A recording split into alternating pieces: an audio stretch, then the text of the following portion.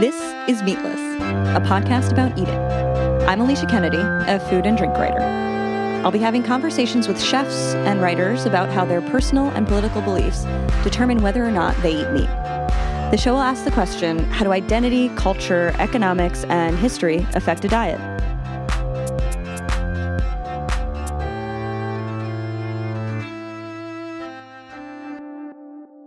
In this episode, I'm talking to food writer and community organizer Tia Keenan, author of The Art of the Cheese Plate, Chèvre, and the forthcoming Melt, Stretch, and Sizzle, The Art of Cooking Cheese.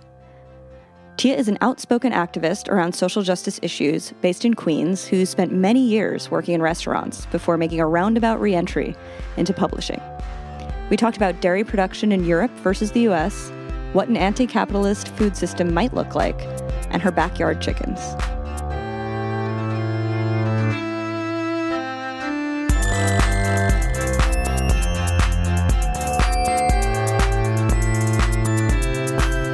Thank you so much for being here. Hi, thanks for having me. Can you tell me about where you grew up and what you ate? Sure. Well, I spent the first almost 6 years of my life in California, in Salinas. And my parents were... My mom had a lot of issues with food, was always very thin, forcefully very thin, we'll say that. And, was totally caught up in the 70s California, hippie, carob, sesame,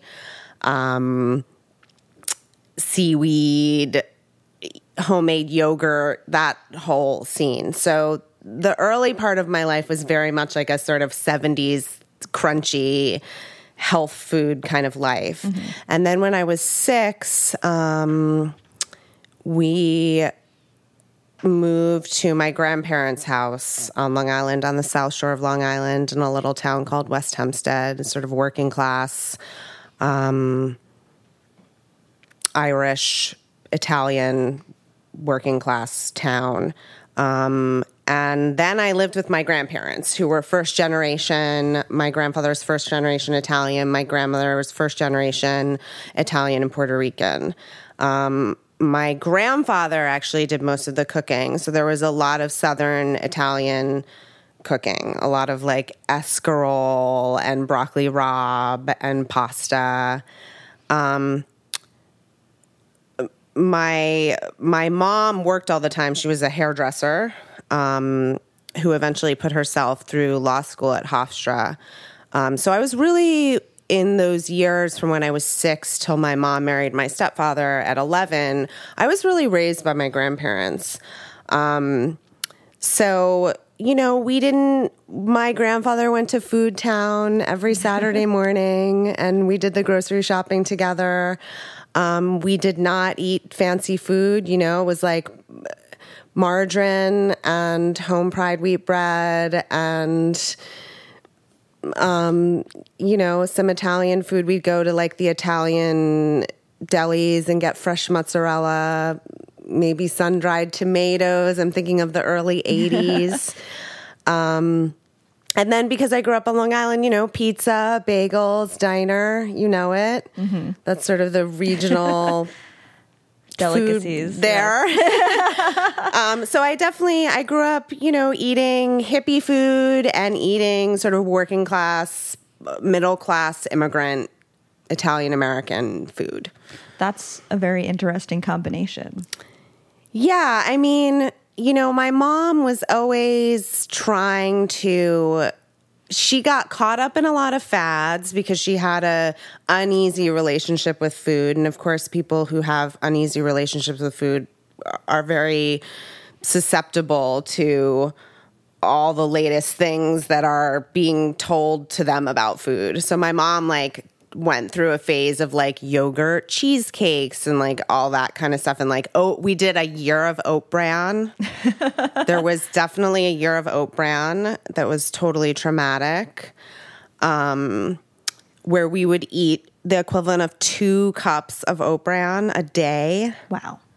I was little. I was 9 or 10. It was pretty messed up, actually.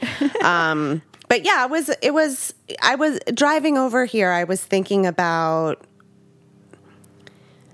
the different influences in my life. And I think I've been really lucky because I've had like a really wide array of life in my life. Right. And my mom was a really interesting, intense person, and she brought that intensity to everything, and she was very engaged in the world. And so growing up, there was just a lot of influences from a lot of different places. Amazing. So how did cheese become the focus of your life and work? So, I went to college. I graduated from SUNY. I came back home to New York, and I had applied for fancy internships when I was in college, and I wasn't getting them because I went to SUNY. So I had applied to Harper's, I'd applied to The Nation, and I'd applied to Ms. Magazine. And the first one I got was Ms. Magazine. And that was while I was still in school. It was my last semester, I guess. And anyway, so I did Ms. Magazine. Then because I'd already done my penance for being working class, my penance internship at Ms., which is not taken seriously. I got the internship at The Nation, which is like a, gold star kind of internship. I was the only working class person. I was couch surfing the whole time, mostly staying in Williamsburg. This was 98. And I just couldn't make a living. I started freelancing. I was copy editing. I can say that I was at one time receiving checks from Soros because I did a lot of freelance for them, copy editing. They did a state-by-state gun control report that I worked on, some other criminal justice stuff. And I just was broke. So I just felt I couldn't make it in writing. Or in publishing, doing anything. I mean, I was fact checking, I was copy editing, the drill. I was writing $50 little entries, and it just wasn't working. So I got a restaurant job. Right. And my best friend of 30 years at the time was working at Miramax, which was in the office where Tribeca Girl was. And she said, I think I can get you an interview with Tribeca Girl to be a waiter. So I went to the interview, got the job, started waiting tables, and that was a special restaurant to be in at the time. It was hot. Everyone was going. It was sort of the beginning, we're talking 2000. So it was when the professionalization of restaurants was happening. Food Network was starting to happen. Food media was starting to happen. And I realized, I could kind of make a career out of this. I was also to me, New York has always been about the energy of the creative people. Right. It's kind of why it sucks now, actually. But so I thought that was publishing, and I got there and I was like, these people suck. I'm not interested in these people at all. And frankly, they're not interested in me. And at that time, a lot of creative, interesting people were working in restaurants. The community was great. So I think I was always someone more drawn to the context. I could be creative and make things in any context. I just needed the right context, and restaurants were that context. So I thought at first maybe wine. I was sort of interested in that. But then when I first touched cheese and was responsible for cheese, I realized, this is something I really love. This is something that is allowing me to be creative and expressive, but also make a living. Right. And I had to make a living. And I just felt at the time that there was an intersection in cheese of all these things that I was interested in, like the relationship between rural economies and urban economies, the work of women, the work of laborers, things that are handcrafted, just all of these things that I was interested in sort of came together at that time in cheese. And there wasn't my talent, if I have one, was that I became really interested in something before anyone else was interested in it.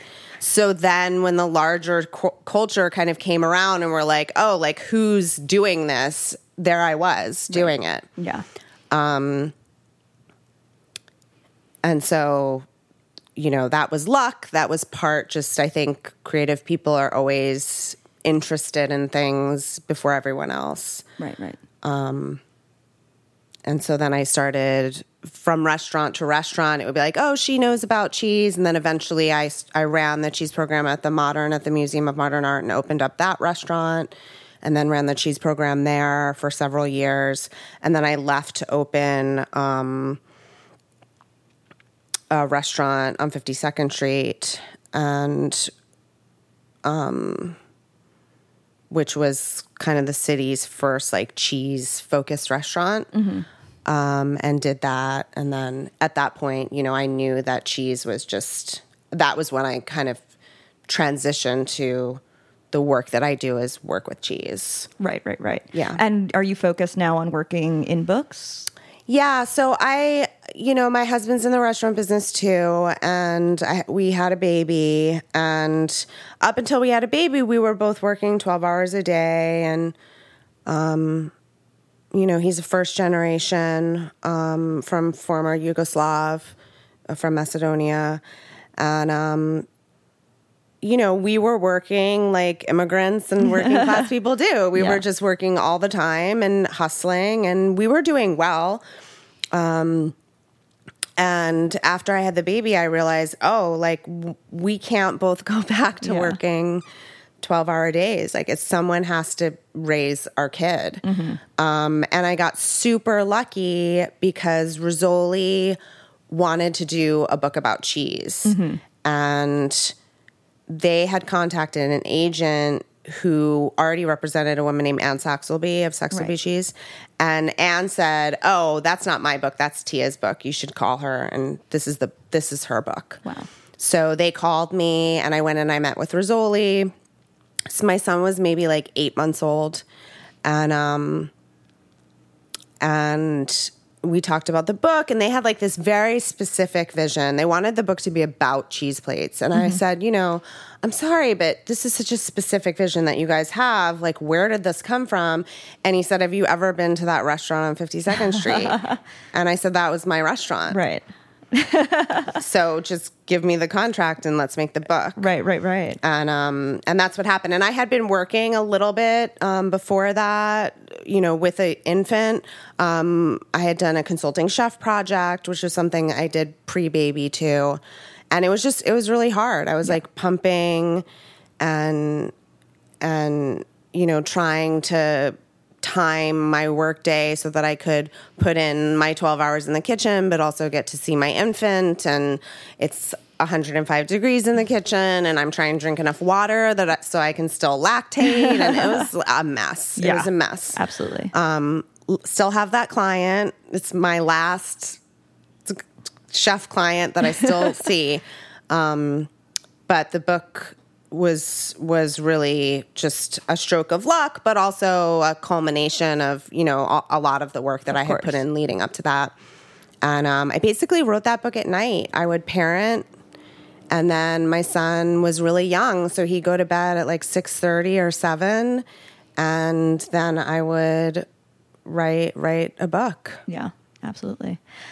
So I was vegan for a long time, about 5 years, and then I started to dabble in vegetarianism, which is where I am now. And as a vegan, we always think that dairy is like as violent as the meat slaughter.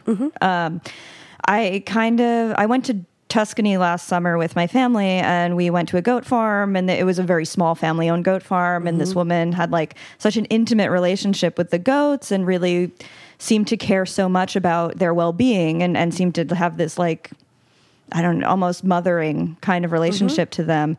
And it really changed how I thought about the entirety of dairy. And I was thinking about that recently when I saw your Instagram stories when you were in Europe and you were at some farms that seemed similarly small and similarly focused and similarly, conscious of both the animal lives and the environment and how all of this works together. And I wanted to ask how do you perceive the dairy industry in terms of animal labor, I suppose? And is it different in Europe from how it is here? Like, what are the differences between like a corporate dairy and a small dairy? Like, and what are some of the misconceptions that people who don't eat dairy might have? Sure. First of all, there's a huge difference. I mean, I wouldn't. We lump it all together. Right. Because that's what human beings do. But there really, to me, isn't any similarity not even the end product is similar, actually, between sort of the corporate dairying that's predominant in this country, and then the small scale dairying that happens in this country and in Europe. I just came back. I just was in Tuscany, and I was in the Jura in France. I did 2 back-to-back trips this month. And it's, first of all, there's a tradition in Europe, hundreds of years of community-based ecology. Right? Because it's not just dairying. It's the management of land. It's the management of animals. It's the management of the food supply. It's the management of the social fabric of the community. It's health management. So there's a tradition there that is largely economically and certainly culturally supported there. French farmers, for instance, in the Jura where I was, have had worker-owned cooperatives and collectives for over 100 years. They've managed to modernize their industry while practicing their traditional food ways. I was visiting farmers in the Jura who had 56 cows and who said, I'm trying to make my herd smaller so I can work less. Shout out to all the French who are like, my goal is to work less. In this country, we've seen the eradication of that scale of farming. We're in New York State, we have an incredible pasture-based food shed. The land of New York State is a grazing land. And farmers can't own 50 cows that they lovingly tend to every single one anymore. They can't make a living in this country doing that. Right. And basically, it's not that those farmers have gone on to then own, 2,000 cow mega, I don't even want to call them, mega facilities. I don't think we should call them farms. They've just stopped being farmers. In New York State, we've also got a major farmer suicide epidemic. So the difference in that, in true farming, is that you're tending the land as much as you're tending the animals. The animals are a part of the stewardship of the land. They're part of the life cycle.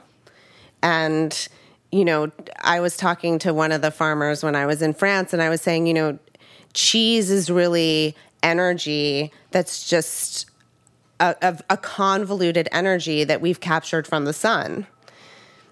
Right? Because we have the sun, and then the sun grows the grass, and then the cows eat the grass, and then the cows make the milk, and then the humans turn the milk into cheese. And then we eat the cheese, and then we till the land that the sun made.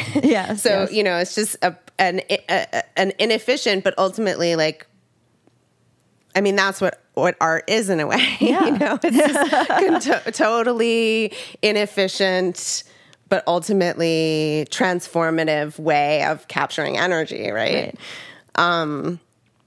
And so the difference between here and Europe is that there is a cultural respect and appreciation for that relationship. Right. And for the people who do that work, and for the animals who do that work. There's we commodify everything. We've also totally destroyed, or not totally destroyed, but done our best to completely destroy the indigenous foodways of this country. So we don't actually, in France, they know for their specific little region, they know what animals do well there. They've been breeding those animals for hundreds of years to thrive in their particular grasslands, with their particular water resources, with the terrain, with the minerals in the soil, with all of that. And we have never, we came in. The people who know what this land needs were people who had genocide committed against them. So we don't have. Our dairy culture didn't come from a history of a relationship to the land. We imposed the industry onto that land. That being said, there are farmers here who are trying to do land-based animal husbandry, and who are working with smaller herds and treating and looking at the entire system and taking a holistic approach. But those people are, on the battle lines in a lot of ways. They have no support, no economic support, no cultural support, no social support, and they're largely doing it out of a passion to connect with what humans' relationships to animals and to the land should be, by proper rights. Right, of course, yeah. It reminds, there's so many laws that have been passed in recent times in New York State to kind of bring back, brewing and distilling and all that sort of thing. But has there been any similar effort to ensure the preservation or the revitalization of dairy culture? I mean, people are doing, people in the artisan cheese industry, they're doing it, but they're trying. Yeah. But honestly, without structural support, without structural will, it's not possible. Every person fights their own battle. Right. You can't solve a systematic problem through individual will. If we could, the world would look really different. Yes. And the difference in Europe is that there's a structure in place that has been honed for a long time now. Right. In France, for instance, I want to buy a 12-month aged piece of Comté in the Jura. I'm paying €11 a pound for that. In the United States, if a cheesemaker wants to do a grass-based, ecologically sound cheese, at the end of that, by the time that cheese gets to that consumer, that's a $30 a pound product. And that's not because the farmers are making a lot of money. Right. That's because they're trying to create a product in a structure, in a system, which is built for them not to be able to do that work. Right. So yeah, it's a sad scene, and I don't know. we need a complete redistribution of resources in our country. Right. In all areas, in order for us to find our humanity, and our humanity is tied to our relationship to animals. Absolutely, yeah. It's obviously vegans and dairy folks don't see eye to eye on a lot of things, but I would say that people who advocate for this sustainably minded small farming and vegans should find common ground. Yeah, I mean, I would love that. I want to say that my organizing partner is vegan, and I have a lot of vegans in my life who I love and who love me back. I actually wrote about vegan nut cheese for Bon Appetit. It's oddly enough one of my most cited articles, and I had agreed to write that because I'm interested in any food ways that are made with integrity. I'm interested in what human beings can make with their hands from the earth, from our relationship with animals. That's delicious. I'm interested in it. So when they asked me to do the piece, I said, this is going to be a little controversial because this is kind of a two sides of the aisle type of thing, but I'm interested in these nut cheeses. I'm not interested in can I say a brand? Oh, absolutely. I'm not interested in Daiya, soy cheese. It's an industrial product. Right. It's not interesting to me, and I would never. I'm just not interested in it. It's not to me worth writing about. But I am interested in what people are doing with fermentation and fermenting nuts. Why not? Yeah. I did have a little bit of back and forth with the editor because I didn't want to call it cheese. Right. I feel like nut cheese is a perfectly succinct and common sense way to describe it.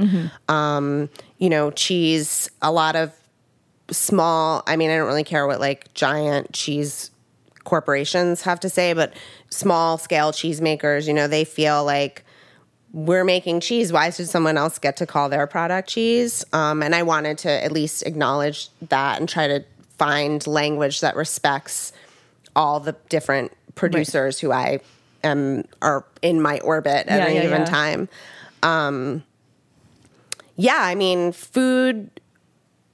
Food ways, the land, vegans and small scale farmers, I think, share a concern and a care and a passion for how humans inhabit the space that we're in. So they should get together. I think in general, our narratives, certainly in the media, are so dominated by urban people, and they just don't. There is no respect for the land, but also for rural people in general in this country. And we could talk about, the roots of slavery and who has worked the land and who knows the most about the land and the eradication of the people who cared for this land for thousands of years. Absolutely. And, it's certainly all rooted in that for sure. Yeah, no, totally.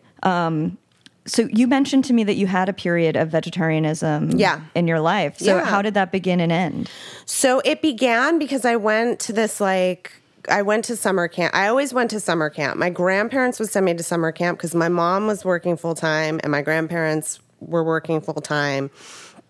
And so I went to summer camp and I got E. coli. Oh my God. And I was so sick, and the whole camp was a bunch of people were sick, and some kids got hospitalized, and I was so ill. And I just was and it was from chicken. Oh. And I just thought, No, I'm sorry. It was, what's the other one? Salmonella. I have had E. coli, actually, from another time, but it was salmonella. So I got salmonella. Everyone was sick. I was super sick. And I was just like, I'm done. I'm not doing it. It's gross. And I didn't eat meat for like 7 years. But I wasn't a vegetarian the way, I was a teenage vegetarian. Right, so I was like pizza and French fries. Right. I was laughing, listening to one of your podcasts and talking about salad and French fries. Yes. Those were the salad and French fry days. And then I was working full time in college. My college years were like I worked and then I went to college. And I really wanted to drop out of school. I was just not feeling it. And I knew I shouldn't drop out. I was like, I've come this far. I've worked so hard. I just need to get my diploma, but I had just kind of lost the will. And when you're working full time and going to school, it's really easy to be like, fuck school, because you're working all the time. Yeah. And I didn't really have the experience in college of like being like living in the dorms and doing all that. I mean, I was very much an adult who was going to school. And so I decided I'm gonna study abroad as a way to keep myself in school. So I went to the study abroad office and they said, you can go to Spain or you can go to France or you can go to Italy or you can go to Zimbabwe through Syracuse University, and you still pay the same SUNY tuition even though it's through Syracuse because it's like a partnership program. So I thought, great, I'm going to go get like a Syracuse University education in Zimbabwe and I'm going to pay state university prices. At that time, state university was still affordable. And so I went to Zimbabwe and like very quickly, I just knew that it wasn't right to be in a place where people are showing you hospitality, where there's poverty. Not that there wasn't poverty here, but there was so much, a level of poverty that I had never seen before. And I just felt I couldn't say, no, I don't eat that. Right. I mean, it was really that simple. I just was like, I can't. And I was with 20 other Americans, and some of them are awful, They'd be like, ugh, like strawberry yogurt again, And I'm like, are you kidding me? Just eat what's in front of you. And so that's what I did. I ate what's in front of me, what was in front of me. And then, I always ate meat. But now for me, like meat is really a weekend thing. I would say during the week, I barely eat meat. Certainly I go easily 3, 4, sometimes 5, 6 days just, off of eggs and vegetables. And I eat a lot of tofu. So I do love meat, and I try to buy all my meat from the Lewis Weight Farm Network, which is connected to my CSA.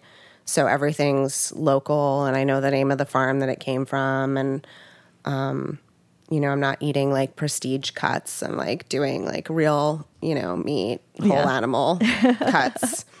And I try to do it that way. Nice. So you mentioned eggs. You have backyard chickens. I do have backyard chickens. I'm so worried about them today because it's really, really hot out. And people always ask me about what happens to my chickens in winter, which I think is a perfect example of how disconnected people are from animals, from what animals really need. Because hello, chickens are wearing fucking down coats. They're totally fine in the winter. Like your comforters are all filled with bird feathers. Yeah. They're good. They're good in the winter. Summer is when they really suffer. Oh, really? So just keeping them cool is like part of my agenda every day in the summer. So I usually hose down their area in the morning. And when I leave here, I'll probably go hose them down, which they hate, but it does cool them down. Yeah. So when did you get the chickens and what inspired that? So we bought a house in the very non-cool place of Central Queens. It had a little backyard, and I really wanted chickens, but I wanted to wait until my son was old enough to participate in their care in some kind of responsible way. So I got them in May of 2017, and like immediately turned into a chicken lady. And so we have 4 birds, and I love it. I mean, it was really important to me for my son to have a relationship, to a very real relationship to working animals and to seasons and to just caring for something. Right. And being responsible. And I don't mean responsible like you do your chores or you're in trouble, but just extending your care and concern and love to something that's not human, but also that's not a pet, because you're dependent. Like, I wanted him to understand that we are dependent on other living things. Right. And that's a sacred part of being human. So we have our girls, and we love them. And they're like a little neighborhood attraction. And we brought one into school for show and tell. And it's part of our ritual. I also really believe in rituals, especially for children. I mean, all human beings need rituals. We need ways to mark our day and mark our weeks and mark our months and mark our years. And the chickens really give us that. He comes home from school every day. He goes right into the chicken run. He spends time with the chickens. We collect the eggs in the morning. We make sure they have fresh water. Like, it's just part of the rhythm of our day. And I really wanted that for him. I think it's something that city people, we don't have that daily rhythm with nature. Right. And it's really important in children, especially. I mean, we all need it, but the need is most obvious when they're small. Right. Has anything surprised you about his relationship to the chickens? I mean, I knew he would love them. His relationship to them changes as he changes. So like right now, he's really interested in baby chicks. And we so far have not gotten chickens from baby chicks. We get them when they're ready to be outside, because I felt he was a little too young to really handle baby chicks. And it's a lot of, you have to keep them inside, and it's a whole thing. So his relationship is changing in that he's really, really interested in that. And I think in probably 2 years, we'll be ready to do a round of baby chicks so that he can be part of that process from birth. In the beginning, he almost was competitive with them. He wanted to catch them. He wanted to become kindred with them, and he's done that. Like, he's full on all up in them, and they're all up in him, and he has a very physically intimate relationship with them. And I think now the next phase is probably that we're gonna raise some from hatchlings. Nice. So how has your involvement in food influenced your political organizing, or the other way around? It's funny because driving here, I kind of had a sense of the things you were going to ask me. I was kind of trying to think through and gather my thoughts. I grew up in a pretty. My mother was very political. She worked on a lot of stuff that impacted our lives. So, being poor, certainly when it was just her and I. Being a working class person, I remember my mom talking to me when I was really young about very much identified as a feminist, but telling me, those women from the National Organization for Women, they think I'm stupid. They in her own way talking to me about white feminism, and elitism, right? And elitism and the white feminism of her generation of the second wave, right? So I was always very political. Then, my stepfather was an attorney, a legal aid attorney. I grew up in a house where music and art was a thing, where my stepfather was a red diaper baby. So, my grandfather, my like adopted grandfather, was essentially like a Jewish communist whose family had been killed in the Holocaust. So always very political. But the thing is, as a working class person or a striver, sort of going back and forth between being working class and sort of trying to be middle class. My grandparents kind of achieved that. The thing about us is that we always have to work, you know? Yeah. So like in college, I organized when I was at SUNY, George Pataki. I want to say may he never rest in peace, but unfortunately he's not dead yet.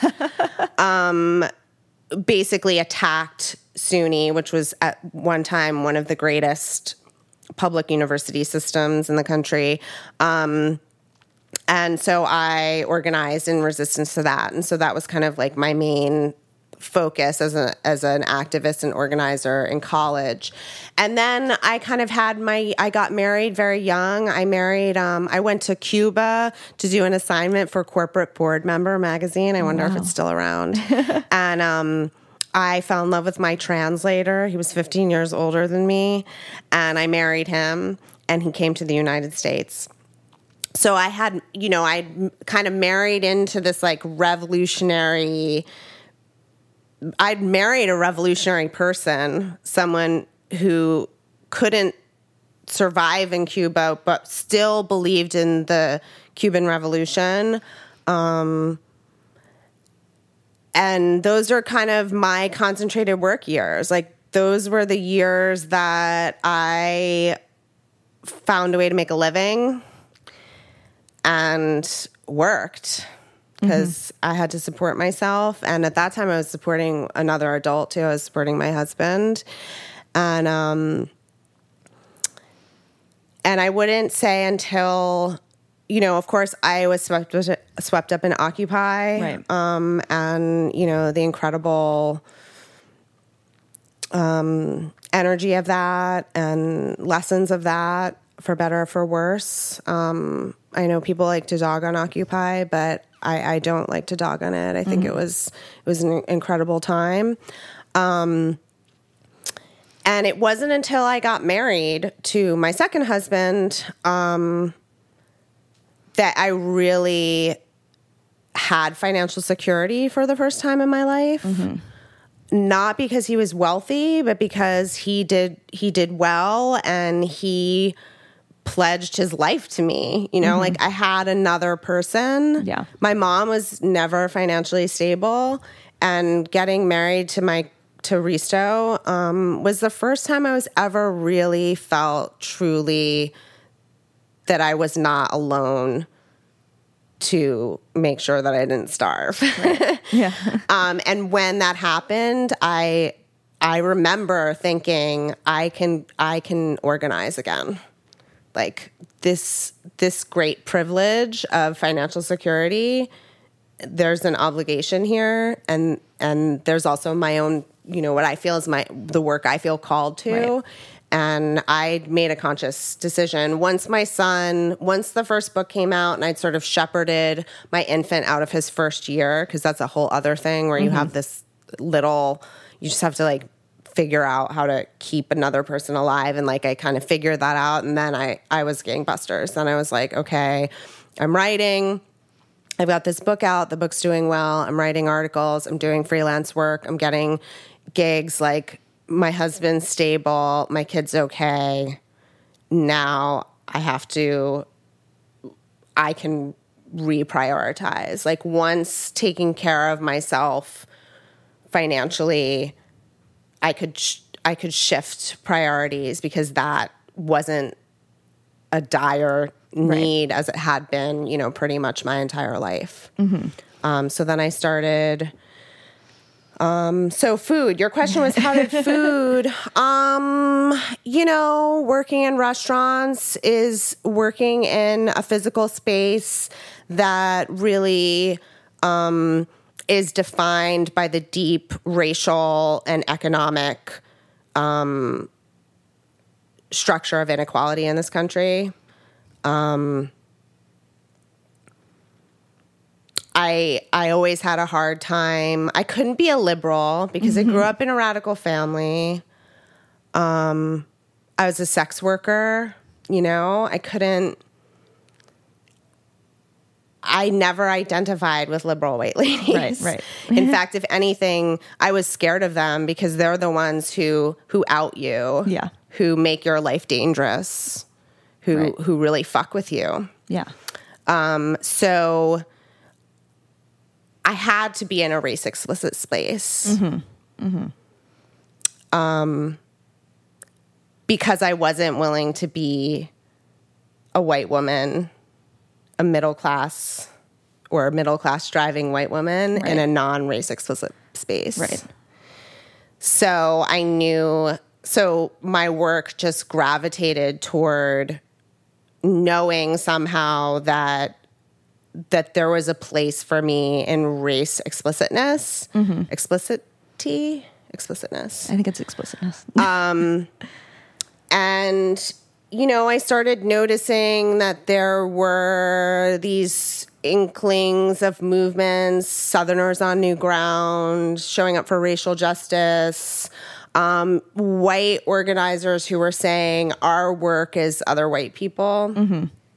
And, for me, I felt my work was other white women. And in part, I felt that. I mean, obviously, I felt that because I'm a white woman and I'm staying in my lane. Right. But also, I felt that because, I, in many ways, was terrified of white women. Having been, sort of part of a group that's really considered the scourge and marginalized and targeted by white women. Right. We've always... sex workers have always been a way that white womanhood defines itself against.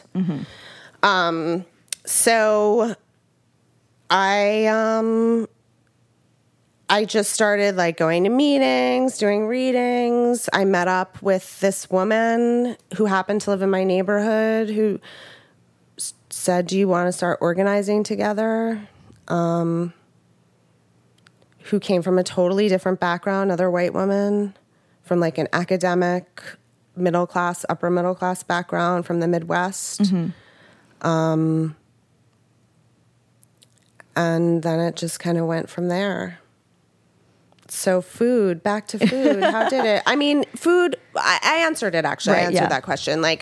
To me, restaurants are, I think, you and I tweeted about this, I'm okay with the abolition of restaurants. Restaurants are a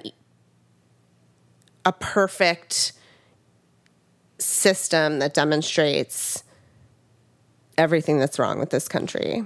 Absolutely. And so all of those things came together, and I just, to me, food justice... food justice should be led by rural people, by immigrants, by farm workers. And I felt as an urban person living in the city, what is the work that I can do in my life, in my community? And my answer to that was So now my focus is wealth transfer to Black and brown organizers in my immediate community of Central Queens. And then basically radicalizing white women mostly, because white men just are whatever. Radicalizing white women to, 1, do less harm, 2, transfer wealth, and 3, challenge white supremacy by first looking in the mirror.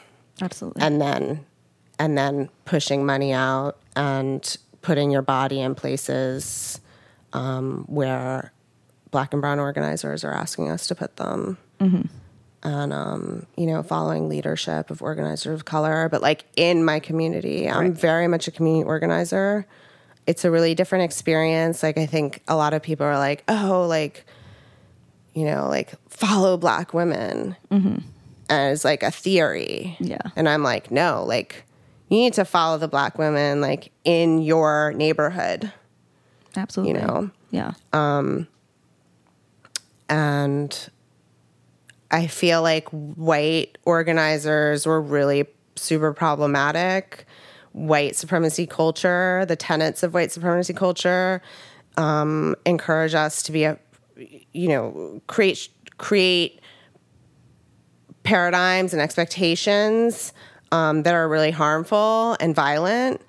And by limiting my work and limiting the work of the people that I work with into a very small geography, it's sort of like a geographic check on our work. Like, you can't get to, like, I see these like Pantsuit Nation and shit, and they're like, you know, you think these bitches were like sitting behind a control board, like maneuvering national elections. You know, there's such this like grandiose, like, oh, like, you know, like if we like flip this and then do that and then do this, like, you know, then Hillary will be president. It's like so much hubris. Yes. And, you know, I feel like community organizing, having to talk to your neighbors, like keeps that conditioning of white women to be like the center of everything, the most powerful of everything, the maneuverer of everything, and the manipulator of everything, the controller, the control of everything. Like, it keeps that in check, because we're too violent to like go into other neighborhoods. Like, start in your own neighborhood, start in your mirror, then walk out your front door. Then like go to your neighbor and work from there, you know? And that's a way to, in my mind, to like minimize the sort of harm that's inherent in whiteness. Absolutely. So I did want to bring up that quote from When You Were on a Hungry Society, Corsha Wilson's podcast, that if we destroy capitalism, the restaurant might go with it. What does an anti-capitalist food system look like to you? Jesus. You know, we're going to be, the question is always, the question is the way that is the beginning of the answer, right? I don't know the answer. I know that we live in a hyper-capitalist society where people don't know even the most basic information about how to grow or find food. That's also why I have chickens. Right. I didn't want to raise... This is what we know about the future. We know that the future is going to be hot. We know that there's going to be repression and violence, scarcity of water, scarcity of land, scarcity of clean air. We know that we're going to have all kinds of fucked up illnesses because we've polluted our lands and our food supply. So what are the things that we need for the future? And this is in some ways the answer of, you know, what would an anti-capitalist food system look like? We need collectivity. We need connection to other people, to the land, to other animals. We need cooperation. We need to know that food is a human right, that everyone gets to eat. And always, in all, the solution to everything is from the ground up. It's got to be from the ground up. I read something recently. I forget who said it. I think it's the woman. I forget her name. She's running for city council in Boston. Black woman, revolutionary woman. And she said, the people farthest from the power are the ones who need to decide how power is redistributed. And so it's not ultimately, what does a food system look like? It looks like what farm workers say it looks like. It looks like what small-scale farmers say it looks like. You know? Yeah, yeah. I mean, I'm sorry to give an answer like that. That's not like, well, we need to, you know, A to B to C. But, I mean, anything is possible. Like, I truly, I'm an optimistic person. I have hope. I believe in people power. I believe in radical transformation in my own life. And in my community. I think that poor people and working people and people who have a relationship to the land historically and in the present are the people who can answer that question. Absolutely. So for you, when you're in your kitchen, when you're home, or when you're cooking for other people, do you feel that the act of cooking is in itself political at times? I mean, it can be, but I think the way that I think of it as political is I think that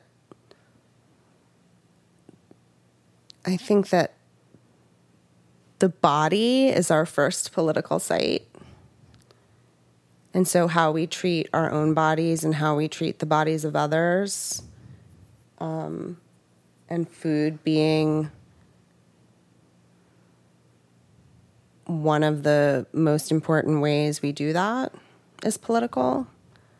I think love is political. So I think that, you know, cooking is a woman's art. Mm-hmm.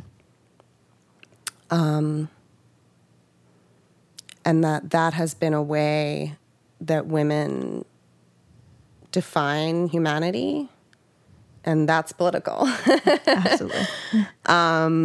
You know, we can talk in a much less philosophical way and say that the choices that we make about what we buy, how we buy it, what we grow or don't grow, you know, that those have political implications. But again, I sort of want to loop back to the idea that, you know, we have a systematic problem. And no women are going to cook our way. We're not, no amount of goodwill and feel-good recipes and farmers markets are going to fix the systematic problems globally of how we make and feed, how we make food and how we feed all the people on the planet, or don't feed all the people on the planet. Thank you, Tia. Yeah. Are we done? I think so. Oh my gosh. That goes so fast.